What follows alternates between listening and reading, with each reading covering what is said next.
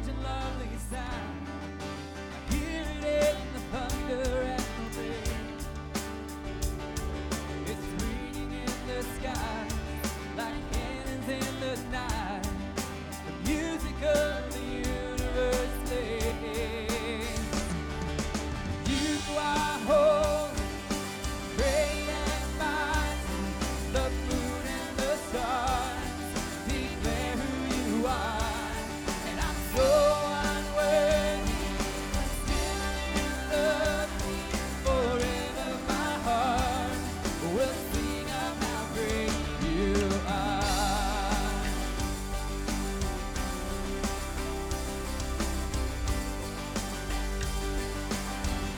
Beautiful and free, beautiful and free. A song of galaxies, reaching far beyond the Milky Way. Let's join in with the sound. Come on, let's sing it out as the music of the universe plays. Then you are holy, great and mighty. The moon and the stars declare who you are. And I'm so unworthy, but still you love me. Forever my heart will sing of how great. All glory, honor, power is yours. Amen. All glory, honor, power is yours. Amen. All glory, honor, power is yours. Forever. Amen. And you are holy, great and mighty. The moon and the stars declare who you are. And I'm so unworthy, but still you love me. Forever my heart will sing of how great. Singing, you are holy, great and mighty. The moon and the stars declare who you are. And I'm so unworthy, but still you love me. Forever my heart will sing of how great you are.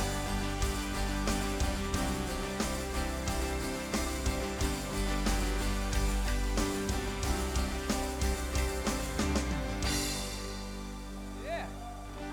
Well, good morning, Carpenter's Way. Happy New Year. All right. Why don't you guys get up on your feet, find somebody and tell them good morning. All right.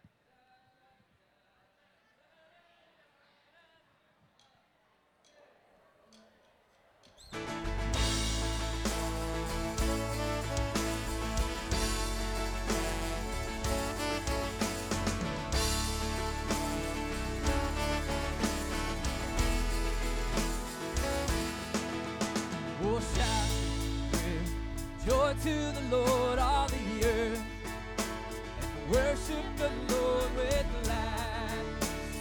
Come to Him singing with joy. Oh, and enter His gates with thanksgiving. Come to His courts with praise. Oh, give Him and let's praise His name. Lord, He's worthy to be. He is the Lord, He's worthy to be. He is the Lord, He's worthy to be praised.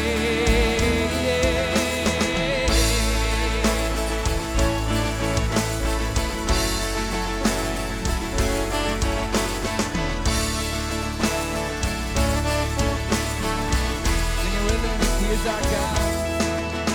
And He is our God, and we are His people, the ones He has called His children, saved by His mercy and grace. He is the Lord, He's worthy to be. He is the Lord, He's worthy to be. He is the Lord, He's worthy to be praised. And nothing, oh, and nothing take the place of His glory, glory. Oh, and nothing could take the place of His glory. 'Cause He is the Lord, He's worthy to be. He is the Lord, He's worthy to be. He is the Lord, He's worthy to be praised.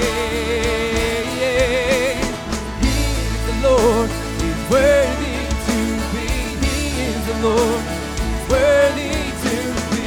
He is the Lord, He's worthy to be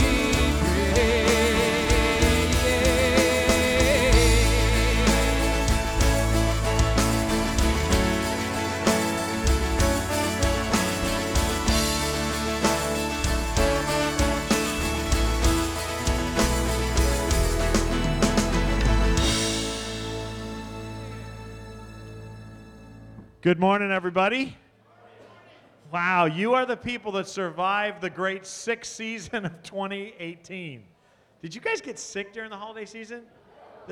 You did not? Well, you stayed alone, John. But I'm glad to see you all this morning. We got a bunch of people who are sick, and man, this long thing, but you survived. Good for you. And I hope you had a good New Year's Eve, and we're really excited here on the new year and what we're going to be studying together. We're going to study Jesus in 2019. Is that all right? All right. So, well, I'm glad to have you a part of it. So, hopefully, if you'll take your worship guide and open it up, I want to highlight just a few things. And one of those things is this insert right here. And I want to encourage you, it is not too late. Of course, you can do it anytime. But read the Bible through the year. Make it a commitment this year to read through the Scriptures. And I've been talking the last couple gatherings about this particular program. It's free. It's an app you can put on your smartphone if you have one. You can do it on a computer if you don't. But it's Francis Chan, a great evangelical pastor out of California. He has a team of people that put this together, and they have put together little video vignettes that happen on most days that help you understand where you are in Scripture. And if you've tried to read through the Bible in a year, that's where they lose us. Right around, if you make it through Exodus into Leviticus, you're about 3 or 4 chapters in and you can't stay awake because you don't know the significance of it, and this helps you keep going. So it's part commentary. About 15 to 20 minutes a day is all it takes, and you will be through the Bible in less than a year in context. So I encourage you to consider that. If you have any questions, we'd be glad to help you along with that. So please consider doing that this year. It'll help your understanding of God, and especially the contextual place of why Jesus did what he did and all. But enough on that for right now. So just want to encourage you that way.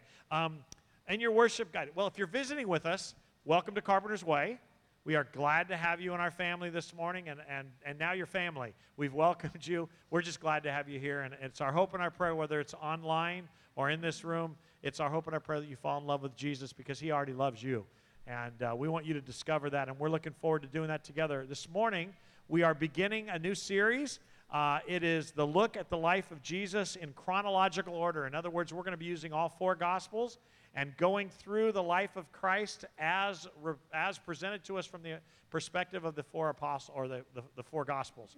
Not 4 apostles, but 4 Gospels. So that starts this morning, and this morning I'm excited because I get to join you. Zach Wilkie, my son, graduate of Moody Bible Institute, student at Southwestern Seminary right now, working on his Master's in Theology, Master of Divinity in Theology, will be he's going to be doing this series with me, not every other week or anything like that, but periodically.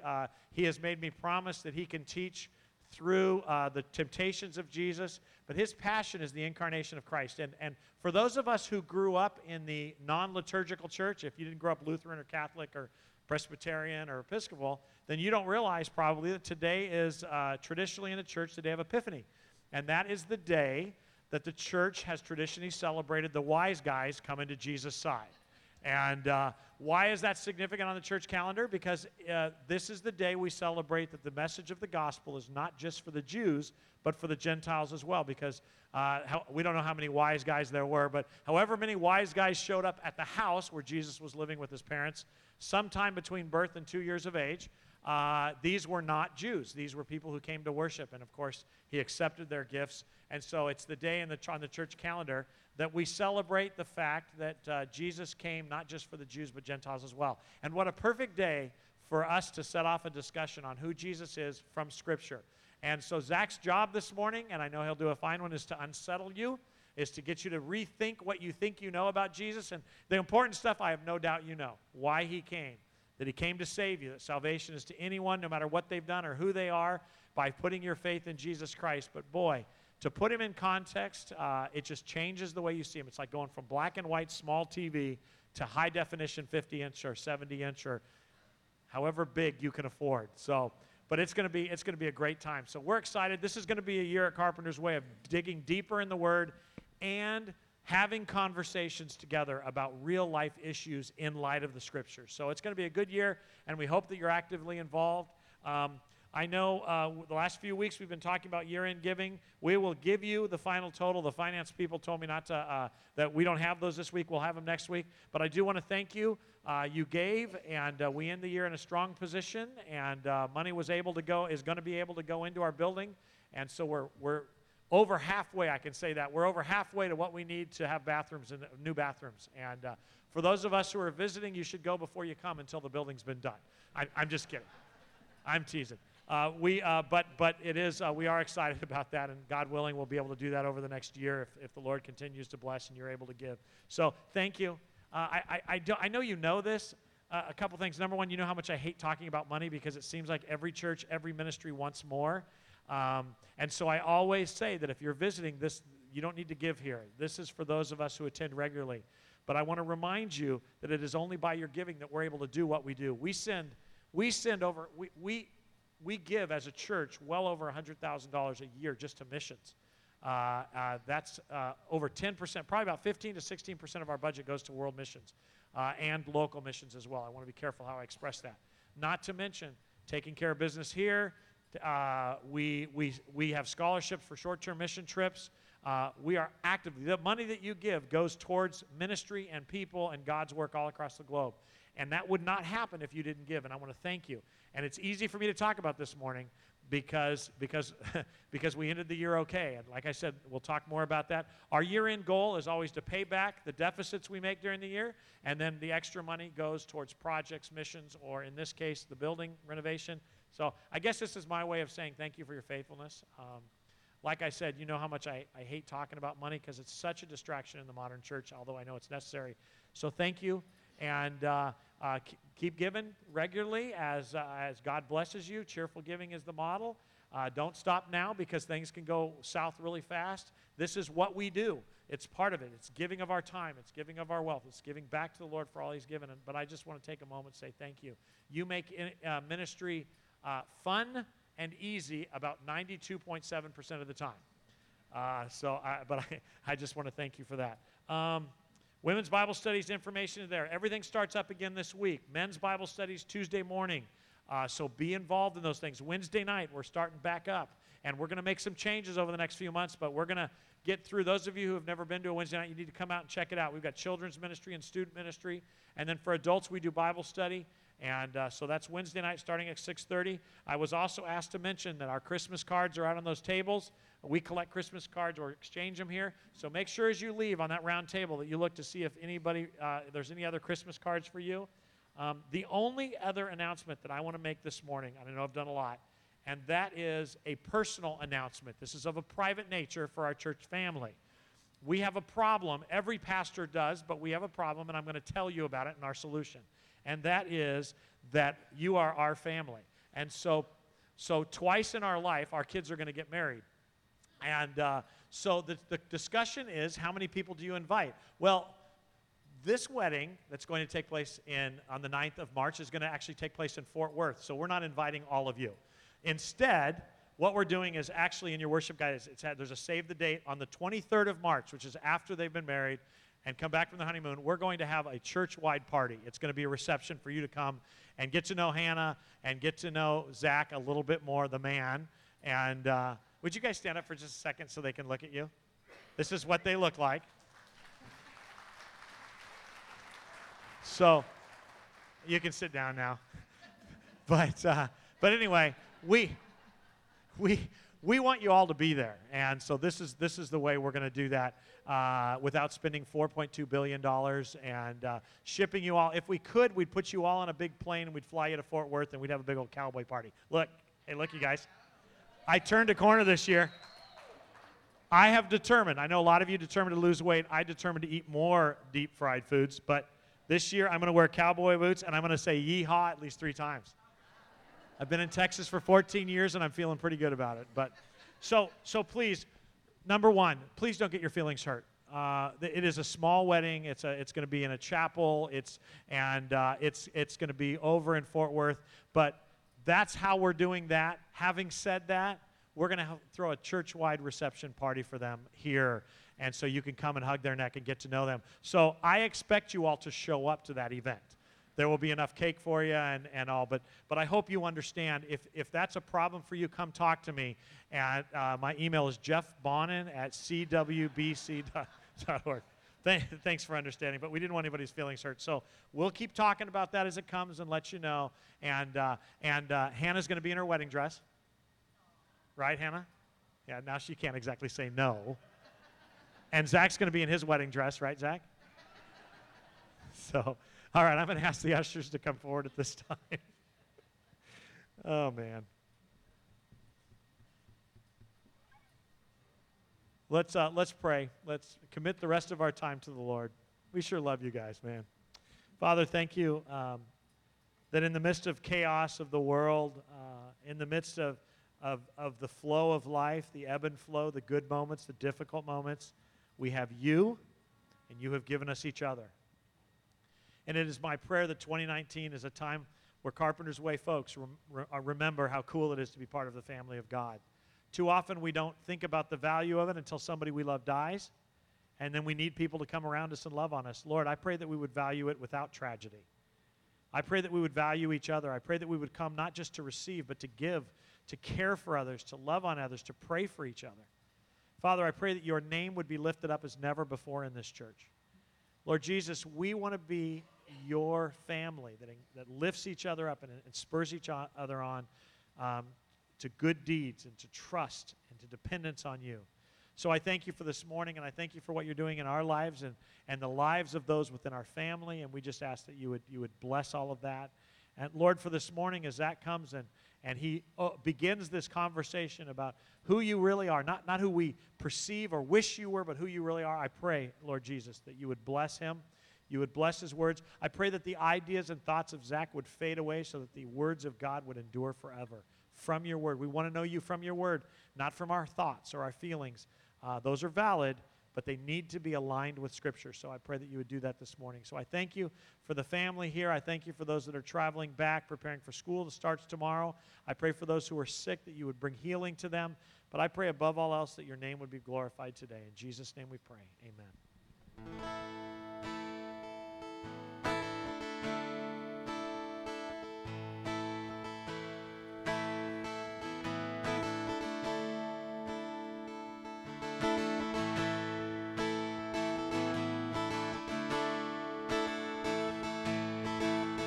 Welcome to stand and worship with us.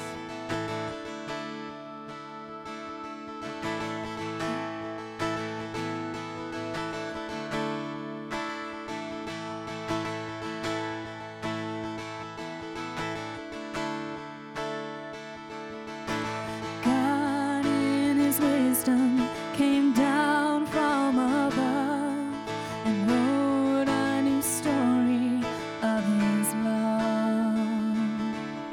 He became immortal, he wore flesh and bone, so that we would never walk alone. I'm not alone. Everywhere I'm going, he's already been. Even in the darkness, I'm confident. In my weakness, Jesus will make me strong. Every war I'm fighting,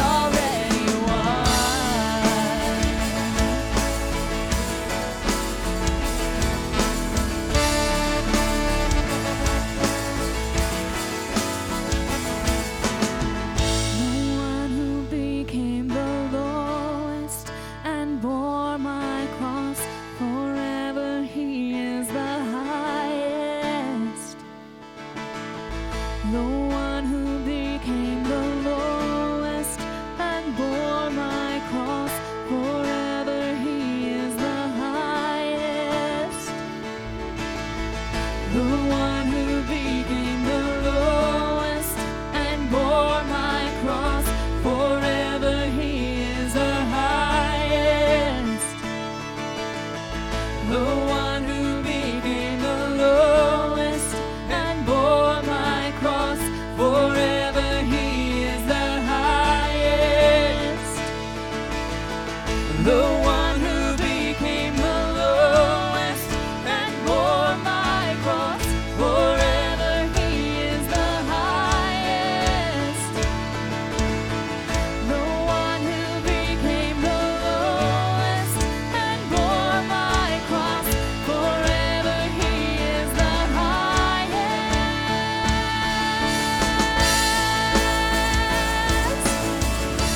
Yeah, he is the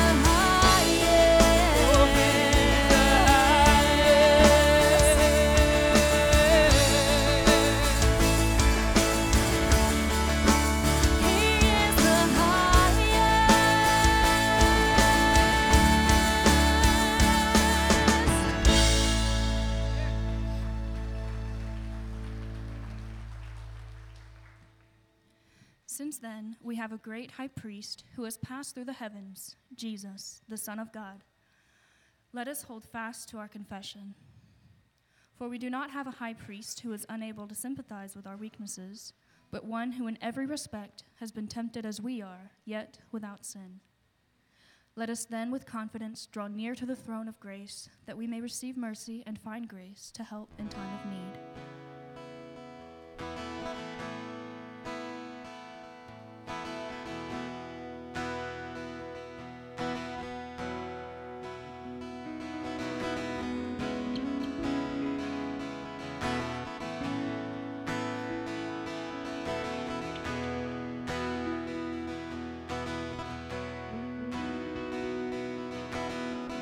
Only I run to no other refuge, no other rest for my soul. Only I drink from no other fountain where living waters will flow. Jesus, you're all I need. Jesus, you're all I need. You are my life. May you be lifted high. There is no other like Jesus Christ. You are my story. You're my everything. You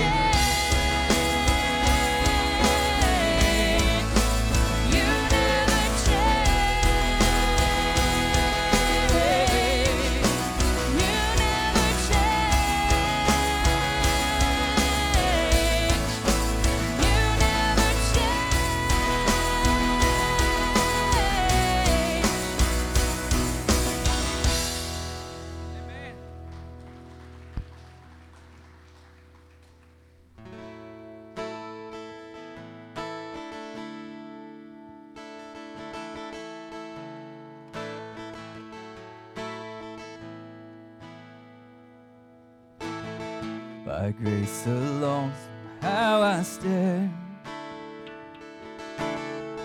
where even angels fear to tread, invited by redeeming love, before the throne of God above. He pulls me close with nail-scarred hands into his everlasting arms.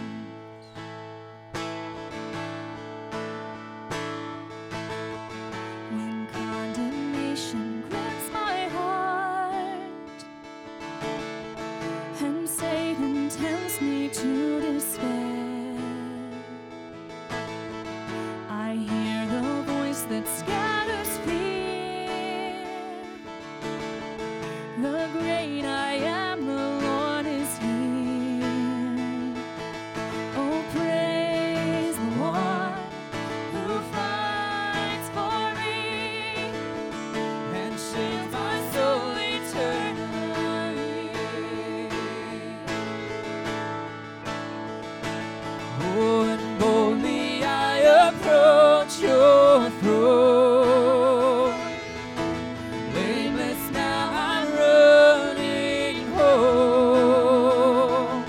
And by your blood I come, welcomed as your own, into the arms of majesty.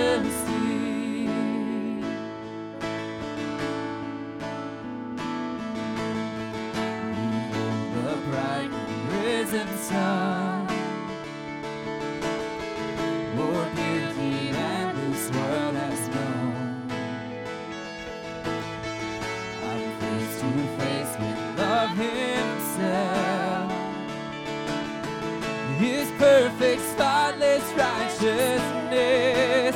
Oh, 1,000 years, 1,000 tongues are not enough to sing his praise.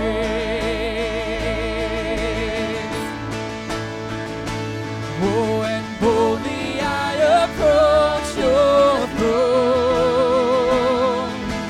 Blameless now I'm running home. Oh, by your blood I come, welcomed as your own, into the arms of majesty. Sing it again boldly. Oh, and boldly I approach your throne. And blameless now I'm running home. And by your blood I come, welcomed as your own, into the arms of majesty.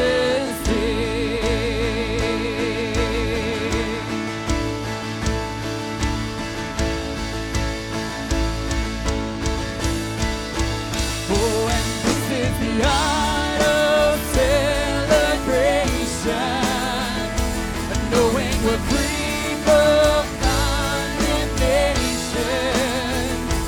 Oh, praise the one, and praise the one who made it into all my sin.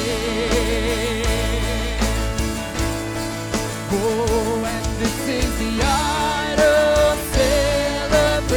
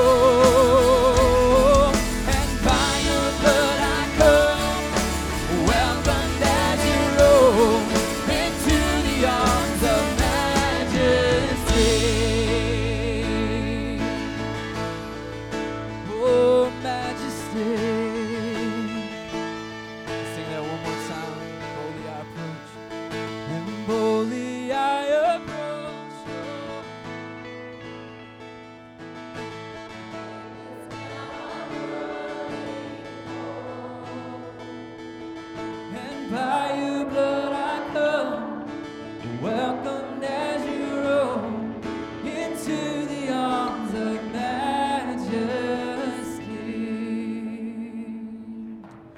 Amen. Amen. Man, I love that song so much. It's an amazing song. For those of you who walked in late or do not know, my name is Zach Wilkie. I've been an intern here for many years. I grew up in this church. My dad is the lead pastor here, and so it is a privilege to be here. As he mentioned, I just graduated from Moody Bible Institute in Chicago, and now I'm attending Southwestern Seminary in Fort Worth. So good to be back in Texas. Praise the Lord. That's probably the most hallelujahs I'm going to get through the whole sermon, but that's okay. It's always a privilege to be here. It really, really is, because I love preaching. I love preaching, but I really love preaching here because it's my church family. It's where I grew up. It's always such a privilege. So I am very, very excited about today. I'm excited about this series. And if you know me, you know this is something I'm very, very, very passionate about. So we're going to have a lot of fun. We're going to get into the nitty-gritty and the fun stuff of what it means to really study Christ. It is an intense and fun endeavor, and we're going to do it together. It's going to be fun, and I'm very, very excited. But before we jump in, I want to pray. I want to pray that God be with us in this study, with us today, and I ask that you pray for me and you pray with me. Teaching about Christ is no small matter, because while you study the scriptures on your own, a lot of the formulation that we have about Christ happens together. And so we want God to kind of grow us and edify us together and expand our minds beyond just what we know in our own worldview. We want to grow together, so I pray that you pray with me and for me as I preach. Because this is an amazing, amazing process, right? We get to open the Word of God together in a safe place and study and just dive into the Word. It's an amazing experience, so please pray with me and for me. And with that, I'm going to go and pray for us. Father, we thank you for this time. God, it is such a privilege to study you. Thank you so much for everything that you've done, what you're doing. God, thank you for Christmas. What an amazing, amazing time to lead into where we are now, and that's studying you. There's so much to dive into, God. So I pray that today you have your way. Let my words fade away, as Dad prayed earlier. Let my words fade away and let yours stay. God, grow us, expand our minds into knowledge of you, into growing in you, and change our lives radically through this time and through this study. It's in your name. Amen. May the force be with you. Amen. This, of course, is from Star Wars, right? But we all know it, and we know the line. We know where it comes from. How about this one? You need me on that wall. You know that one, right? Right? How about this one?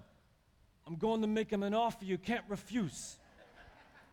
You know that one, right? Okay, that's a good one. There's no place like home. You guys know that one? Wizard of Oz? That's a good one. What about this one? I'll be back. The Terminator. This is a short one, but see if you guys catch this. Yo, Adrian. Yeah. And one of my favorites, life is like a box of chocolates. Forrest Gump. No, all right, so we know these lines, right? Right? Awesome, right. We know these lines because many of us perhaps grew up watching these movies. We were raised on these movies, and most of us, I imagine, love these movies. Not just because the movie, but because the memories that are tied to the movie, right? You could have been sitting with your family watching Star Wars in a theater when it first came out. You could have seen the Rocky movies in high school or college, and you just thought they were the coolest thing. We have nostalgia and memories that are tied to these movies. And the reason we often will come back to popular movies like these, like The Godfather or The Terminator, or all these movies, we come back to these is because of the nostalgia and history we have with these movies. Truly, that's a big element of movies, right, is to feel nostalgia and to feel kind of outside of this world and feel experiences past. But the fact is, the reason we love these movies is because all of us bring stuff to the movie, right? So all of us bring past history, memories, and events that we love, that we want to remember to the movies, to each of these movies. And this is very similar to Christ. Everyone, this is just the nature of life, right? In food, you name it, nostalgia is a powerful motivator. Just memories. We all have assumptions and preconceived ideas about movies, about food, about you name it. But we do this also with Christ. And I use movies as an illustration, but the reality is, while it is fun with movies, this is a dangerous thing with Christ. Because while we're supposed to kind of remember memories, we're supposed to remember events with movies, we have to deny ourselves with Christ. And so what we're going to be looking at today is an issue. It's this issue primarily. It's what are we bringing to Christ that it disables us from really seeing who he truly is. See, more often than not, our preconceived notions, they don't actually aid any way as we approach knowledge of God. They actually hurt us, and they cause us to derive some sort of false truth or opinion about who Christ is, and in fact, this is actually where heresies come from. Surely Christ couldn't have done this, so he had to have been this. Boom, you have a heresy. And what we're going to be looking at is Christ as Scripture declares, not as we see him, but as he truly is. So we're beginning a new series on Christ. And we have to spend this time looking at how we misunderstand and how we can often misperceive Christ. So today's going to be, we're going to look at 3 core attributes of God, but we're also going to be looking at the big issue here, and we're going to kind of be talking like ideologically. Why do we have a hard time truly seeing who Christ really is? And so I ask that you stick with me. You bear with me. We're going to have a lot of fun, I promise. But this is very, very important. Before we even jump into a study on Christ, we have to talk about this. We have to. Now, maybe, I get it. Maybe you're hearing like, Zach, I understand, what you're saying, but is this really an issue? Is it really an issue to truly know who Christ is? Isn't that the pastor's job to know Christ deeply and then to teach us perhaps more simpler or whatever? There's a question that Christ asked Peter in Matthew 16. And surely he'll ask all of us when we face him in eternity. The question is, who do you say that I am? Who do you say that I am?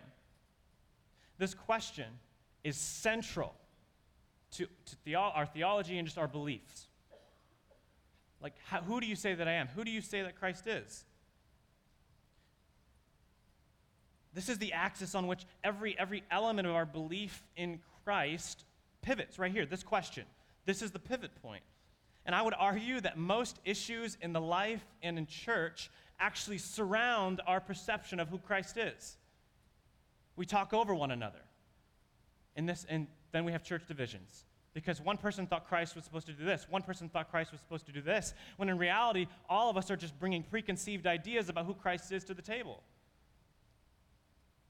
Because all of us have a slightly different understanding and struggle to convey who Christ really is.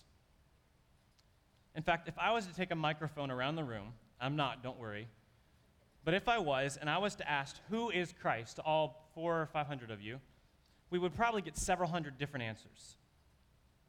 Is that a problem? Why can't we agree? See, there are so many different doctrines and beliefs of who Christ is. No, don't get me wrong. Christ is actually like an inexhaustible conversation. You'll never run out of things to talk about or say. So we're not talking about that. But like the true confession and statement of who Christ is and what he's doing and what his life was about, there's too many opinions. And this, of course, roots in the fact that we can't even convey who ourselves are. We have no idea how to comprehend our flesh. We have no idea. We say we do, but when struggle or hurt comes, we are blown away by why it could happen. I've seen many, many Christians subconsciously convert from Christianity to some sort of karma Buddhist hybrid when suffering enters their life because they can't understand why suffering could exist in their life if Jesus died for me. We struggle to comprehend how to manage temptation. We have a hard time understanding why temptation could be so strong after salvation since God has made me new, and we base most of our spiritual performance off of where our emotions are in that process. We constantly tiptoe on a line of truth where we end up tripping on like a lack of understanding of some topic, and then we catch ourselves with heresy. This is a problem. I'm very serious about this. This is a problem. This is why people from the outside look at the church and wonder why we're so wishy-washy a lot of times. Because we can't agree. We cannot agree on the core doctrines of who Christ is. And I'm not just talking in word, I'm talking in the way we live our lives. And when I talk about the church here, make sure you understand I'm talking about the big church, not just here, the big C, like evangelicals as a whole. I love you guys.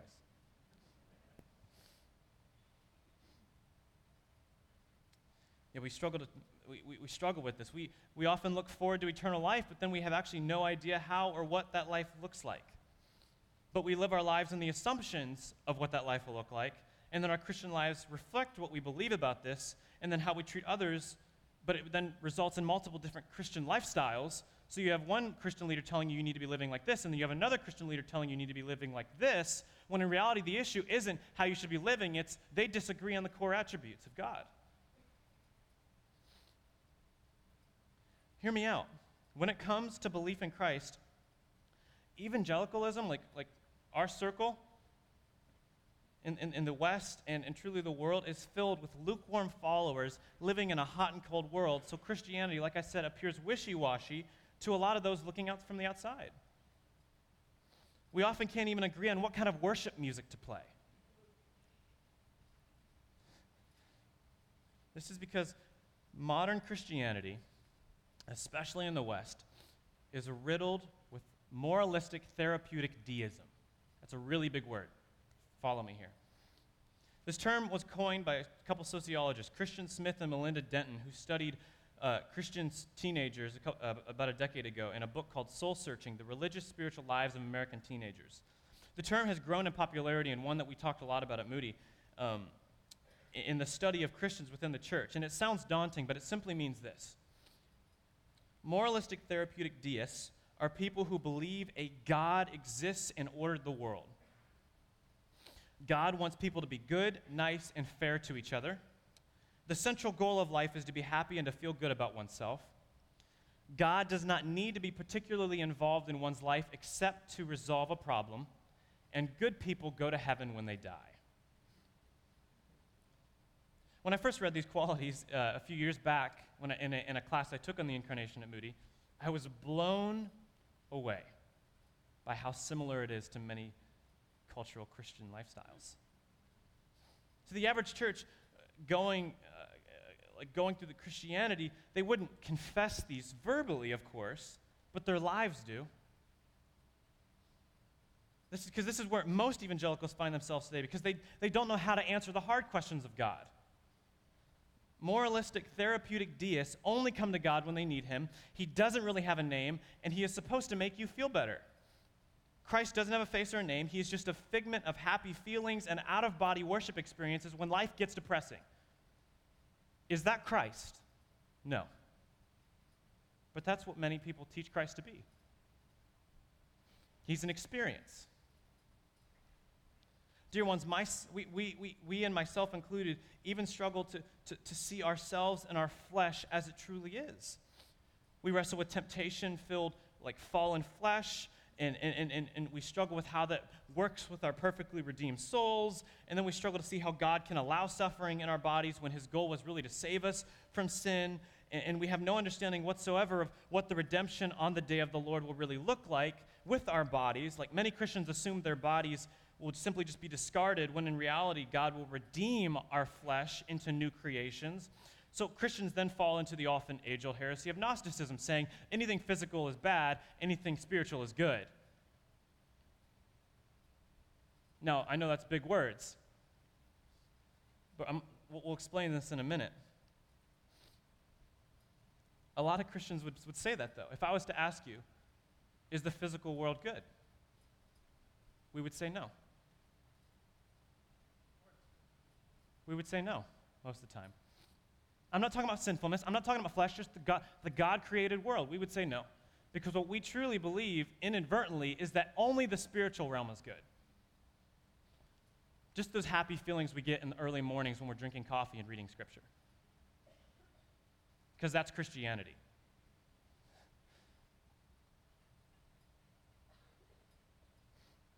In addition to this, we as humans have a very hard time seeing our own messiness. So often we put it on Christ to make us feel better about ourselves. We then attempt to overhumanize or underestimate God's godness, or Christ's godness, to make him look more like us.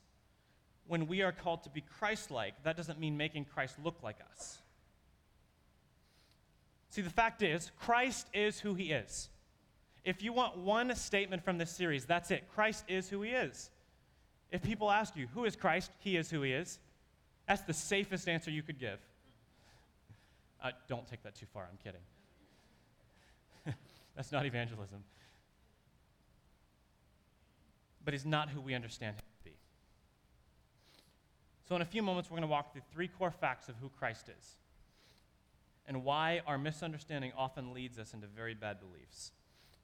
But we struggle with this issue I've laid out here. We struggle with this because mainly we just have preconceived ideas that we bring to the table.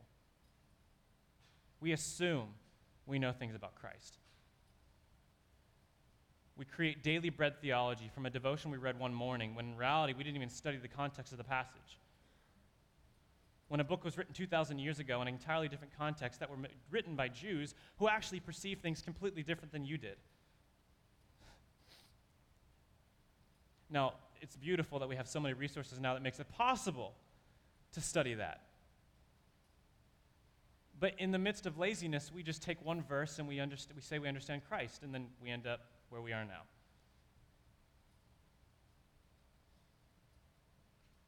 So here's the question for today. What are we bringing to Christ that is getting in the way of us truly understanding him? Excuse me. I've been a bit under the weather the past week and a half. What are we bringing to Christ that is getting in the way of us understanding who he truly is? That's the question. So think about this as we go. Let's start, all right? The first attribute is Christ is Lord. Christ is Lord, okay? We're going to look at a few scriptures here. Luke 2:11 says this. For unto you is born this day in the city of David a Savior, who is Christ the Lord. We just read this. It was Christmas time, okay? Romans 10:9 says this. Because if you confess with your mouth that Jesus is Lord and believe in your heart that God raised him from the dead, you will be saved. 2 Corinthians 4:5, for what we proclaim is not ourselves, but Jesus Christ as Lord, with ourselves as your servants for Jesus' sake. Revelation 17:14, they will make war on the Lamb, and the Lamb will conquer them. For he is the Lord of lords and the King of kings, and those with him are called and chosen and faithful. And then Colossians 1:15 through 19. He is the image of the invisible God, the firstborn of all creation. For by him all things were created in heaven and on earth, visible and invisible. Whether thrones or dominions or rulers or authorities, all things were created through him and for him. And he is before all things, and in him all things hold together. And he is the head of the body, the church. He is the beginning, the firstborn from the dead, that in everything he might be preeminent. For in him all the fullness of God was pleased to dwell. This is foundational to who Christ is. Christ is Lord. Now what we're saying here is that Christ is simply the full manifestation of God in human flesh, and is supreme over all creation. That's what we're saying when we say Christ is Lord. That God did not spare any qualities or presence when divinely interrupting the world, which we celebrated a few weeks ago. Therefore, because this is so central, we have to focus on this when we begin our study of Christ, that Christ is Lord. Millions of people believe all the right things about Christ, but don't confess this. And when it isn't believed, it undermines the entire belief system. More so, I would argue that most Christians struggle to affirm this statement. We will put it on a little wooden cross in our front yard, but truly living a life of this truth is something entirely different. See, we take passages like the Philippians 2 passage, where it says Christ gave up divine privilege. and begin to believe that perhaps he wasn't fully God. Perhaps he appeared to be God. When in reality, Christ not was, but still is, fully God in human flesh. Look back at Colossians with me. Verse 15. He is the image of the invisible God, the firstborn of all creation. For by him all things were created in heaven and on earth, visible and invisible, whether thrones or dominions or rulers or authorities. All things were created through him and for him, and he is before all things, and in him all things hold together. Christ is the image, the fullness, the complete picture, the human view of the invisible God. All things revolve around him. He is the creator, the sustainer. He preceded all things with the Father and Spirit as the one eternal being. He is king over all and holds all authority over all things. That doesn't fit into a Hallmark card. This is huge. Do we treat Christ understanding this? Or do we see Christ as just the sweeter, kinder son of a wrathful, emotionless father? There are two treatments of Christ. Either he's completely God or he's completely man. When he was fully both, 100% both. Verse 18 of Colossians tells us this. Excuse me. And he is the head of the body, the church. He is the beginning, the firstborn from the dead, that in everything he might be preeminent. For in him all the fullness of God was pleased to dwell. For in him the fullness of God was and is pleased to dwell. Dwell is a very intentional word meaning here. It means place of permanent residence. Because God has always been fully manifested in Jesus Christ. However, this is kind of how we see Christ's time on earth, I think, a lot of time. We kind of see it as stagecraft or theatrics. Like, oh, time to walk on water. Let me turn on my godness. Oh, time to weep because John the Baptist died. Let me turn on my humanity. When in reality, Christ didn't have an on and off switch by which he could decide which part of his being he wanted to be. He was fully God and fully man, and he had to be in order to redeem us. Which leads into our next attribute. Christ is man. Oh, it's going to get good. 1 John 4:2. By this you know the Spirit of God. Every spirit that confesses that Jesus Christ has come in the flesh is from God. 2 John 7. For many deceivers have gone out into the world, those who do not confess the coming of Jesus Christ in the flesh. Such a one is the deceiver and the Antichrist. That which, 1 John 1:1, that which was from the beginning, which we have heard, which we have seen with our eyes, which we have looked upon and have touched with our hands concerning the word of life. Notice how tangible and how all the sensory language in that verse there, because it's physical. Hebrews 2:9. But we see him for a little while, was made lower than the angels. Namely, Jesus, crowned with glory and honor because of the suffering of death, so that by the grace of God he might taste death for everyone. Philippians 2:7, but emptied himself by taking the form of a servant, being born in the likeness of men. Galatians 4:4, but when the fullness of time had come, God sent forth his son, born of a woman, born under the law.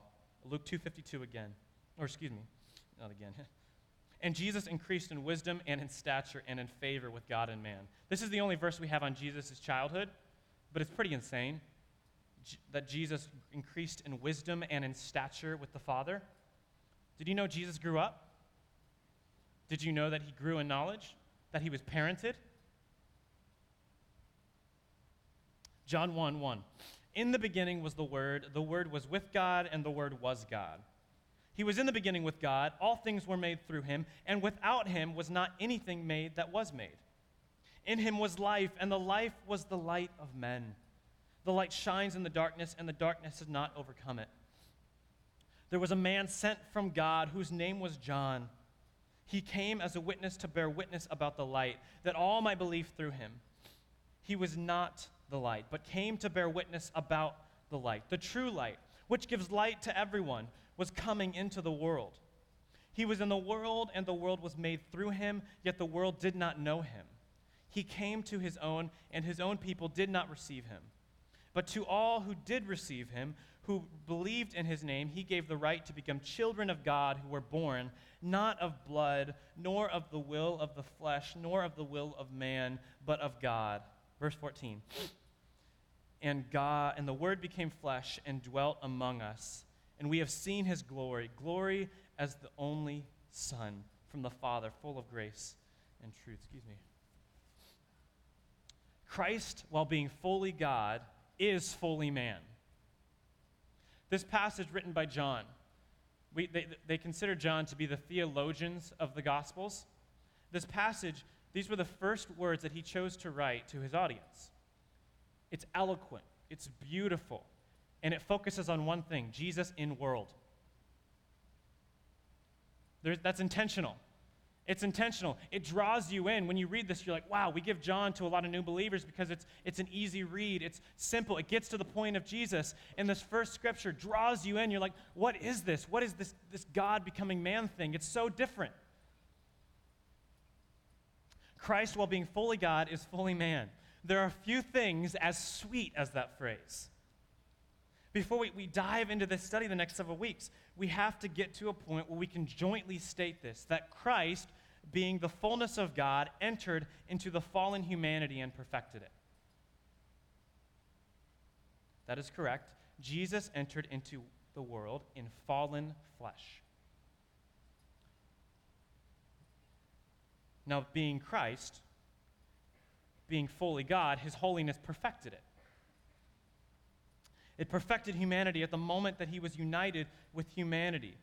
However, it's necessary to realize that he entered into this world really, truly in the fallen experience, because Christ became human in order to reveal himself to us and ultimately save us. As one of my favorite church fathers states, Gregory of I can't say it, Christ cannot save what he has not assumed. Christ cannot save what he has. In other words, Christ can't save what he hasn't become. Christ entered humanity and went through the entire human experience, fulfilling prophecy and doing it perfectly. Christ is the perfect human. He's the only one who did it. He perfected humanity. There's an area where we trip in on this. This is where we trip on this section in studying Christ. See, we would all in this room, I'm sure, in Christianity, would say that Christ is absolutely the salvation of our sin, and he really experienced what we experience. And that's Hebrews 4. We just read it. However, what we really wrestle with is truly believing that Christ in his perfection is an attainable example. We believe that he's so far off that when we study him, we can't really become like him. And in the point of being human is to say, look, I am becoming sin so you can become righteousness. Luke 2:52 again. And Jesus increased in wisdom and in stature and in favor with God and man. He actually grew up as a child. Matthew 4, his temptation. At the end of his temptation, he was exhausted. And it says this one sentence, which I think is one of the craziest in Scripture. Then the devil left him, and behold, angels came and were ministering to him. Have you ever felt temptation so bad that angels had to come and minister to you? Have you ever experienced temptation so intense that you had nothing left physically? You were exhausted, you hadn't eaten, you hadn't drank, you had given up all your authority, you are simply broken, and angels had to come and minister to you because there was nothing left. And yet we somehow believe that Christ isn't relatable, when in reality, we sometimes aren't relatable to him because he experienced this way beyond what we did. This is huge. See, to understand that Christ actually lived and he actually changed human history as we know it, it takes out the mysticism from Christianity. Case in point, when we talk about getting in the Word or growing in Christ in our culture, we are usually saying that we're going to turn on worship music, make a cup of coffee, open Scripture, and meditate quietly until we have some sort of Old Testament prophet experience.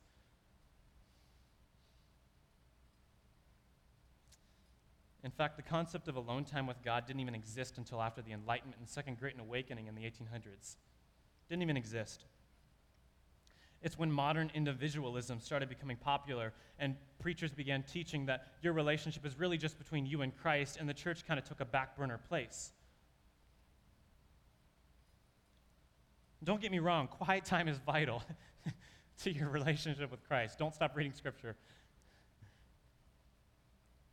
But Scripture calls the church Christ's body for a reason.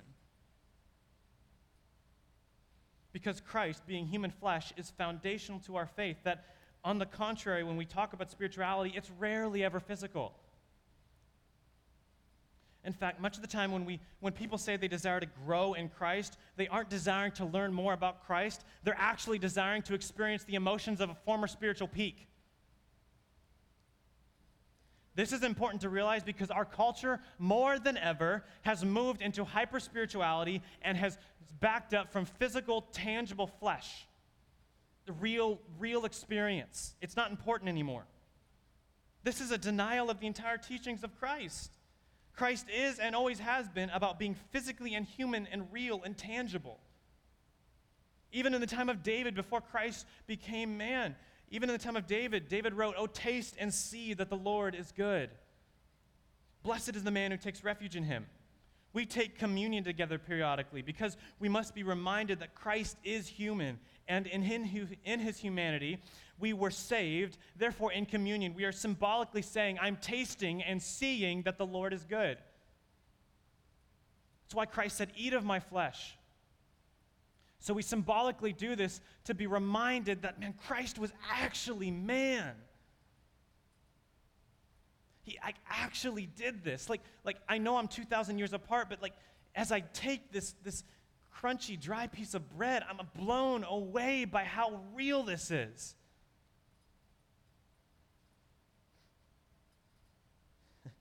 In other words, when we begin studying Christ and reading about his life, whether this be in the church or in our own devotional time, which keep doing, we must continually affirm that Christ is man. We are not just saying that he was a man, but he remains to be man. Christ resurrected in the body that was beaten on the cross. Christ ascended to the Father in the body that was beaten. He has scars to this day. And he sits at the right hand of the Father praying on our behalf. John 1:14, "And the Word became flesh and dwelt among us, and we have seen his glory, glory as of the only Son from the Father, full of grace and truth." The word logos here, in the Greek, that literally means discourse or reason. It's translated as a proper noun here. Take it back to elementary school. Proper noun is like a name. It's translated as a proper noun here in every translation as Lord Jesus, because it's referring to the Lord Jesus Christ. Now, if you read a Jehovah's Witness Bible, they take it as a God. Now, there's literally no translation or no situation in the Greek where that actually works. It was really cool studying that. There's none. But this translation here, in every translation, is a proper noun because it's referring to Christ. And notice in this verse, it's perfect, still up there. Notice all of the tangible, physical language here. Became, dwelt, among us, we have seen. Like things you can actually sense, you can see, you can taste, you can feel. Dear ones, one of the unique qualities of Jesus is how he made himself visible. He made himself known. He taught people about his Father and looked his disciples in the eyes. That's one thing Jesus loved to do. And his disciples continue that in Acts. I don't remember I believe it was Peter and Paul, or not Paul, Peter and John, I think, were walking, and there was a beggar outside the temple, and it says that Peter looked him in the eyes. It's physical, it's real.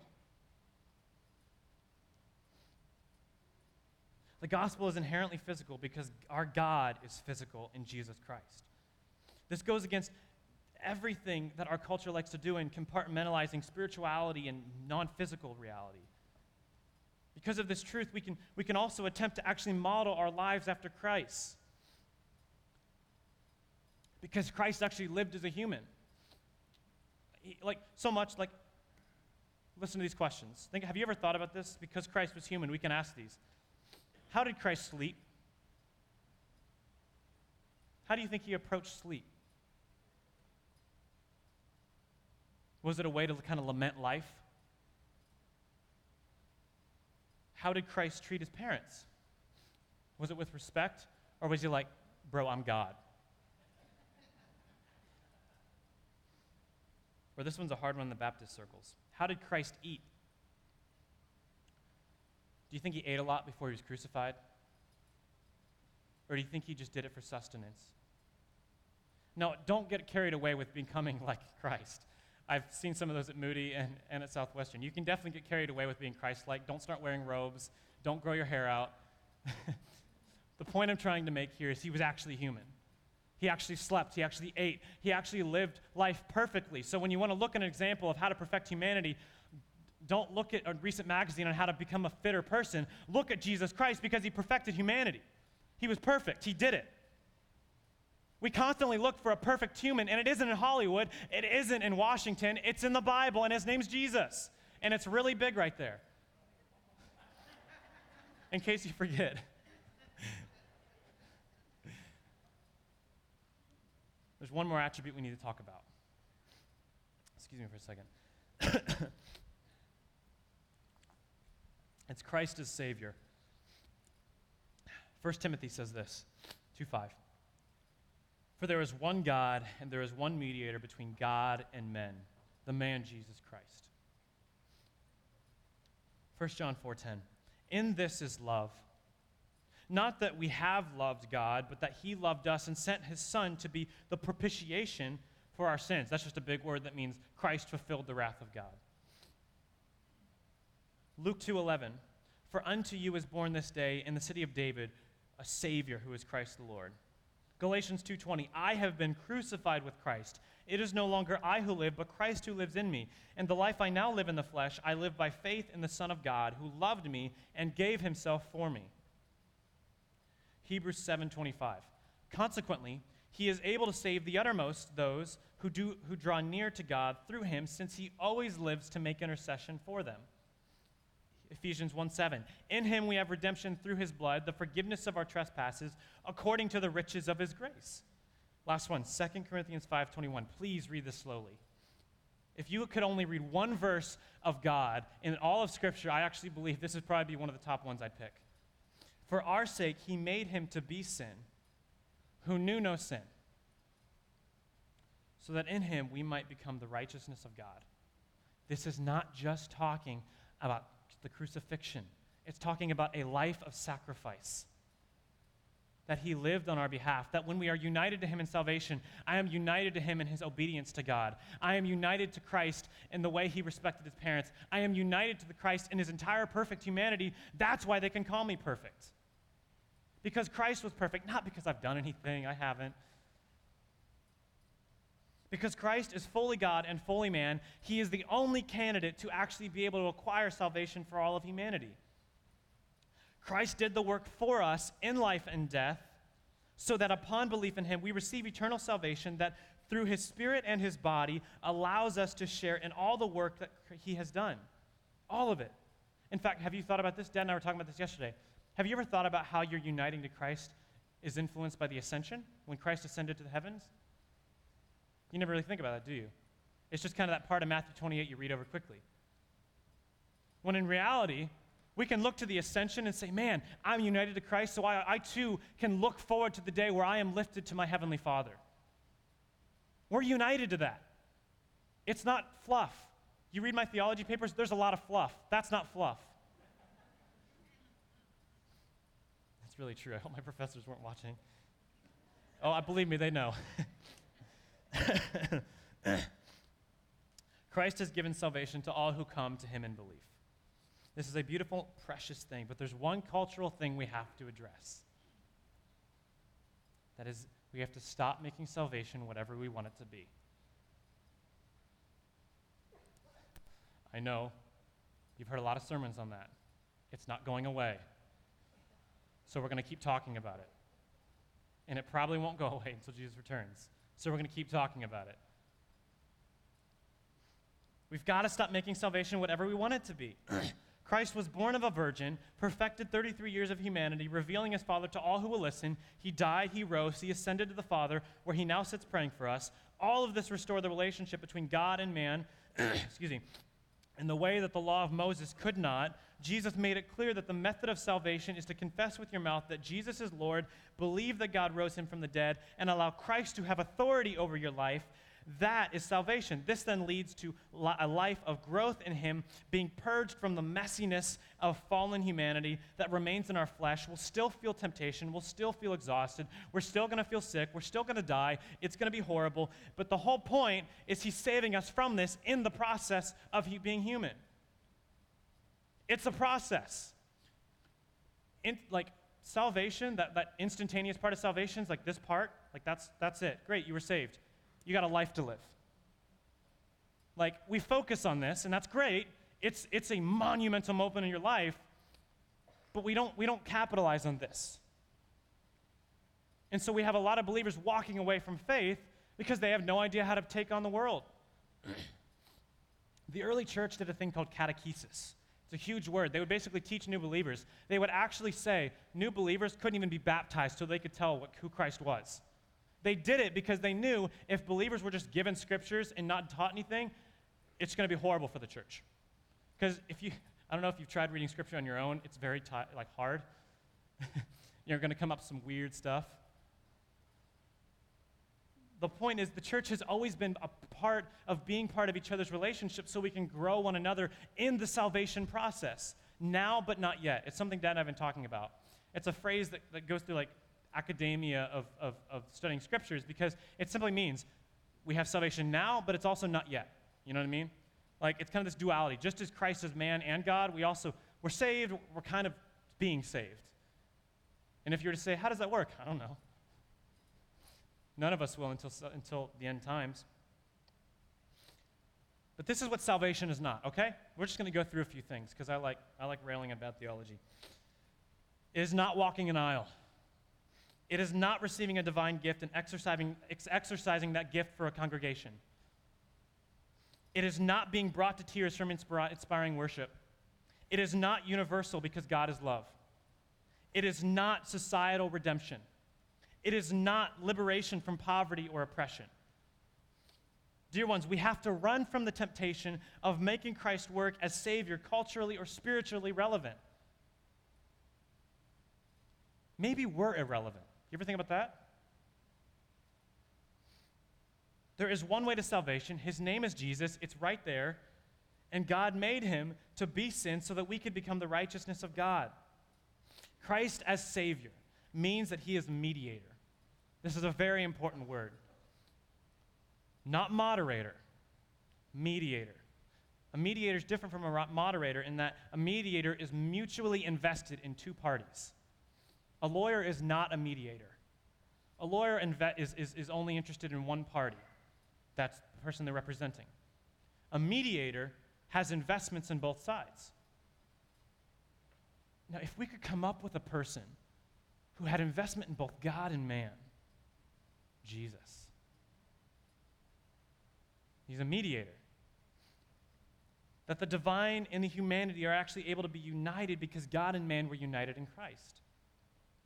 Therefore, when we are studying Christ, we have to remember that his job as Savior is to fulfill prophecy and to unite God and man once again. That he is the method and means of salvation, that he is both sacrificer and sacrifice, that he is prophecy and prophet, messenger and message, king and servant. We must remember this, and how deeply rooted in Christ's humanity and his godness that it is. This is salvation.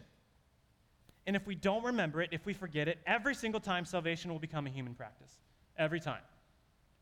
Not just legalism. It could be neglecting salvation. You name it. Every single time, if we don't remember this, we're going to try to do it ourselves. Christ is Lord, Christ is man, Christ is Savior. It's one of my favorite creeds. I wrote it.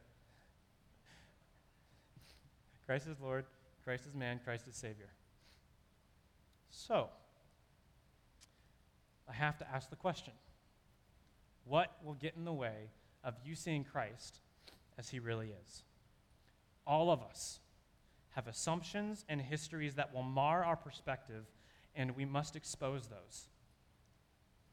I'm going to give you a 30-second seminary class. You ready? The first step in studying Scripture is figuring out how you're going to mess it up. I'm serious. I had to write a paper on why my upbringing will mess up the way I see Scripture. It was very difficult because I only had a page and I had a lot to say.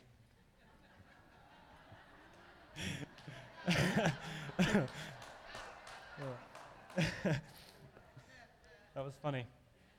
That's the only part of this sermon I want on recording. We have to see the areas where we're going to get it wrong. It could be our background, our ethnicity, our wealth, our lack of wealth, our worldview, our politics, you name it. It's going to be something that gets in the way. That's why Christ says, pick up your cross and follow me. You've got to deny yourself. So here's some questions. Just a few ideas I came up with. Is it your family experience that emphasizes isolation, causing you to not really understand what it means to be united? Did you grow up in a family that was isolated from one another, so to be united to someone and united to a church is just kind of beyond comprehension for you? Is it multiple marriages that have caused you to have a hard time trusting Christ's covenantal relationship with you? Is it wealth that causes you to struggle with true giving of heart, not just money? Is it busyness that makes you think it's possible to enjoy Christ outside of slow worship music when Christ wants you to enjoy his presence in your life in the busyness? Have your kids gone away that you do not support and you have a hard time understanding why Christ's providence would allow such a thing? Have you achieved successes in life that cause you to struggle with sharing and giving glory to God, so Christ's sacrificial sharing of life with you is actually impossible for you to see? Is a relationship with Christ where you aren't the center of it kind of beyond comprehension? Have you surrounded yourself in a culture of ethnic and cultural divisions that has caused you to not see the beauty of Christ's work and provide unity through all nations and races?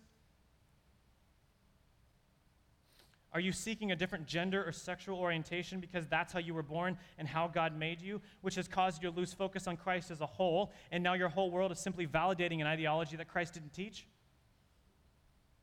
See, the list goes on and on and on. We all have stuff that gets in the way, and I beg you, dear ones, myself included, prayerfully during the study and in the rest of your life, prayerfully ask yourself, what is getting in the way of you and Christ becoming one? Of you seeing Christ? I was taught in seminary that knowledge of self, knowing yourself, actually begins with knowing God. That I can't actually see myself until I truly see God. I'll be blind to myself. Have you ever done something wrong you didn't even know about it? If you've done it once, you should be scared to approach scriptures. Don't be scared, you know what I mean? Follow me here.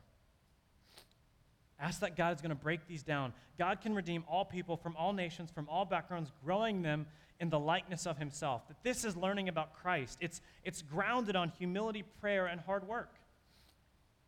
Hard work, not in I have to spend hours over boring books. You don't have to do that. Hard work in that I simply have to deny myself. It is a daunting and often uncomfortable task, but I promise you, studying Christ as Scripture portrays him will be the most profitable thing you can ever do. There were a few times in my biblical education where I got back to my room and I didn't even know what I didn't. I realized so much that I didn't know that I was scared to start talking again. I was like, wow, how did I not know that? There's that common phrase, you don't know what you don't know. That's very common around Bible school. Of course, theologians think they know everything, so that's a different conversation. With all of this said, there's one more thing to emphasize. I know I've railed on a lot of things here. Follow me here. Among all the misconceptions and all the misunderstandings that can come from studying Christ, this should never push you away from desiring to study him. It is so fun. There's always more to study. The closer you get to God, the bigger he gets. The fact is there are no bad questions or thoughts when it comes to desiring a greater understanding of who Jesus was. There will be times you might ask a question and we'll say, we love you, but don't ask that again. I'm just kidding. We're not going to say that.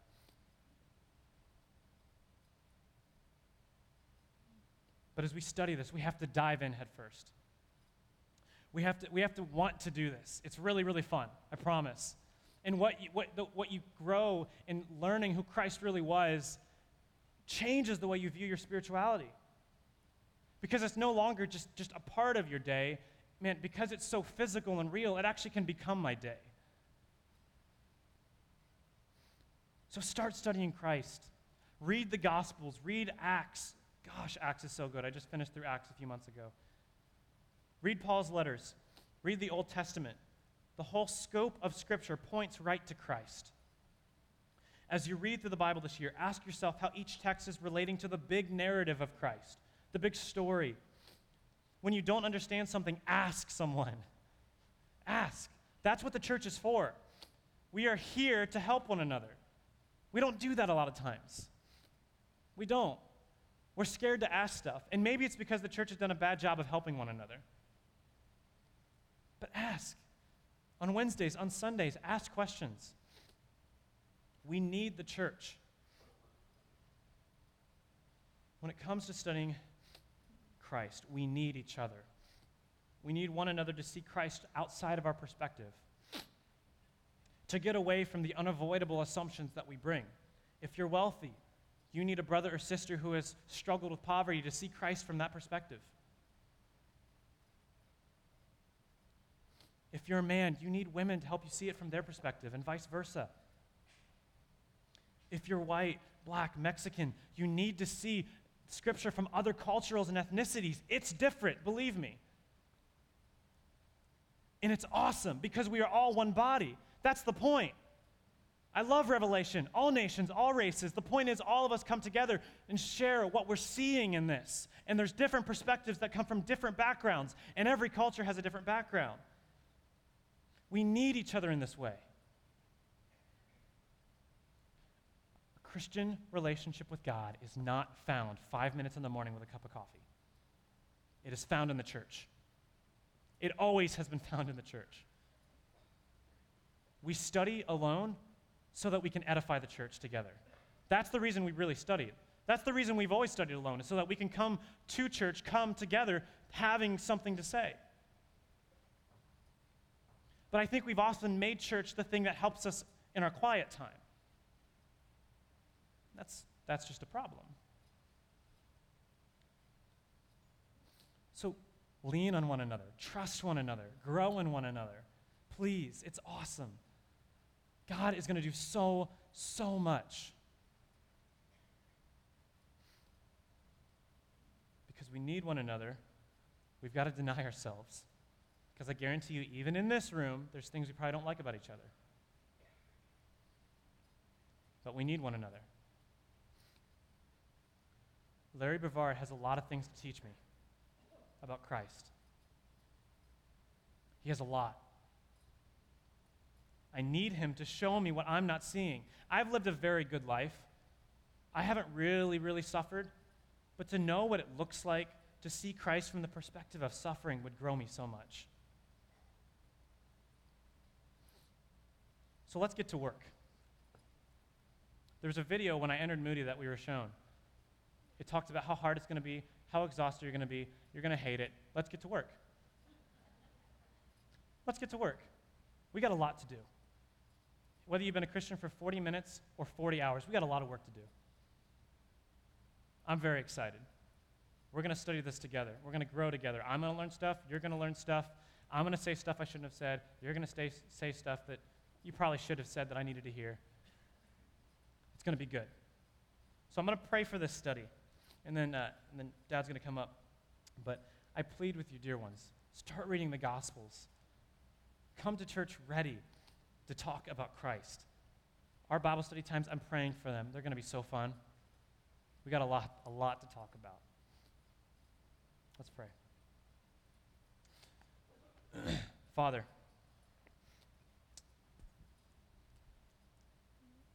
denying ourselves is so hard. Growing in you is so difficult. God, help purge us of laziness or lukewarmness, God. Help us just grow in you.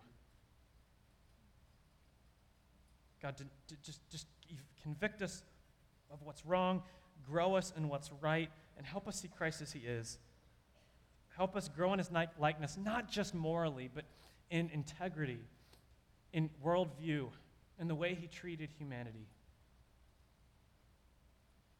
Thank you so much for this body who wants to actually serve one another, who wants to grow together, Lord. Thank you for everything that you've done in this place. God, I pray that you spark this church on with energy to study these scriptures and study you diligently and use one another and lean on one another. And God, at the end of the day, I pray, remind us that we have to return to your word as our core authority. It's in your name that we pray. Amen. That's Pastor Dad to you. Did you hear him talk about you guys? You didn't raise him well, I'll tell you what. So we shall. And I want to echo a couple things about what Zach said. There's a reason why churches have a lot of feel-good stuff, because it feels good.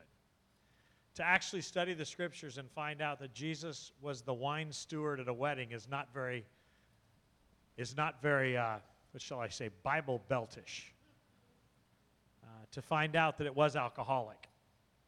There was alcohol in it. To find that Jesus actually poked people in the ribs, intentionally doing miracles on days that it would offend the religious people of his day. It's hard to swallow. To find out that Jesus didn't come to make you happy, but to accomplish his will, and in doing that, redeem you. To find out you're not the most important person in God's universe. He is, and his mercy and his grace makes that your transformation significant. It's hard to hear. There's not a story in the Gospels that hasn't, that at some point, there is not a story, how do I say this again? There is a story for every emotion you've had. For every feeling you've had about Jesus, for every frustration you had, there is a story in the Gospels dealing with that. And one of those stories is about Peter, who continually rebuked Jesus because Jesus was doing things that drove people away. And Peter went to Jesus and he says, "Don't you realize that the crowds are leaving?" And Jesus' response was, "You going to follow?" "Well, no. Why not?" "Because there's nobody else in whom to find eternal life." "Good for you, Peter. The Holy Spirit taught you that. Now shut up and follow me." Not a happy message, but a true message. So that's what we're going to do this year. We're going to study Jesus, as written, in a Jewish Roman historical context, spending emphasis on what's going on in the story and why it's being said and why are the people wrestling with it and how did the religious right-wing people of their day react to it, people who are nationalistic. Who is Jesus? Why is he doing what he's doing? How does he relate to his mother? We're going to answer a lot of questions, and we're going to create questions there are no answers for. But I promise you this, if you have courage, you'll know more about Jesus than you've ever known before, not because I'm good or Zach's good, but because the Word of God is good. It will be our final authority, which is becoming rare in evangelicalism, okay? I just want you to know that. It's becoming rarer and rarer that the Bible is final authority. It will be our plumb line, and we will hold tightly to it. We will hold it like it's our lifeblood, the Word of God. And if you courageously engage that with us, you will leave our messages and you'll go into Bible study and you will wrestle with your poor shepherds. You will ask them questions that they cannot answer and you will study together. And you will go home and you will quiz your family because you will not understand how a story is the way it is and you never heard that thing in the little details just like you learned about the Old Testament. But I will assure you one thing, you will meet God as he is. Because we all come to the table with prejudices, every one of us, and God wants to remove those. So it's about Jesus. It really, really, really is about Jesus. It's not about church attendance. It's not about money. It's not about bigger, flashier, better. It's about Jesus. And if this is gone, there's no reason for us to invest money and time in this. There really isn't. And my prayer for 2019 is that we would be sure that every time we meet, if Jesus didn't meet with us, we will know it. Because we will find it empty, worthless, and depressing. It is a sad day when the church can exist without the preeminent involvement of a sovereign God. Jesus is Lord. Jesus is fully man. And he's fully the Savior. All right, thanks for this morning. Bible study is going to start in about 5 minutes. If you don't have one, we'd like to take you to one. We'll introduce you. See you next Sunday. God bless you guys. Everything starts this week, so Wednesday nights and everything else. Tuesday morning for men. Have a great day.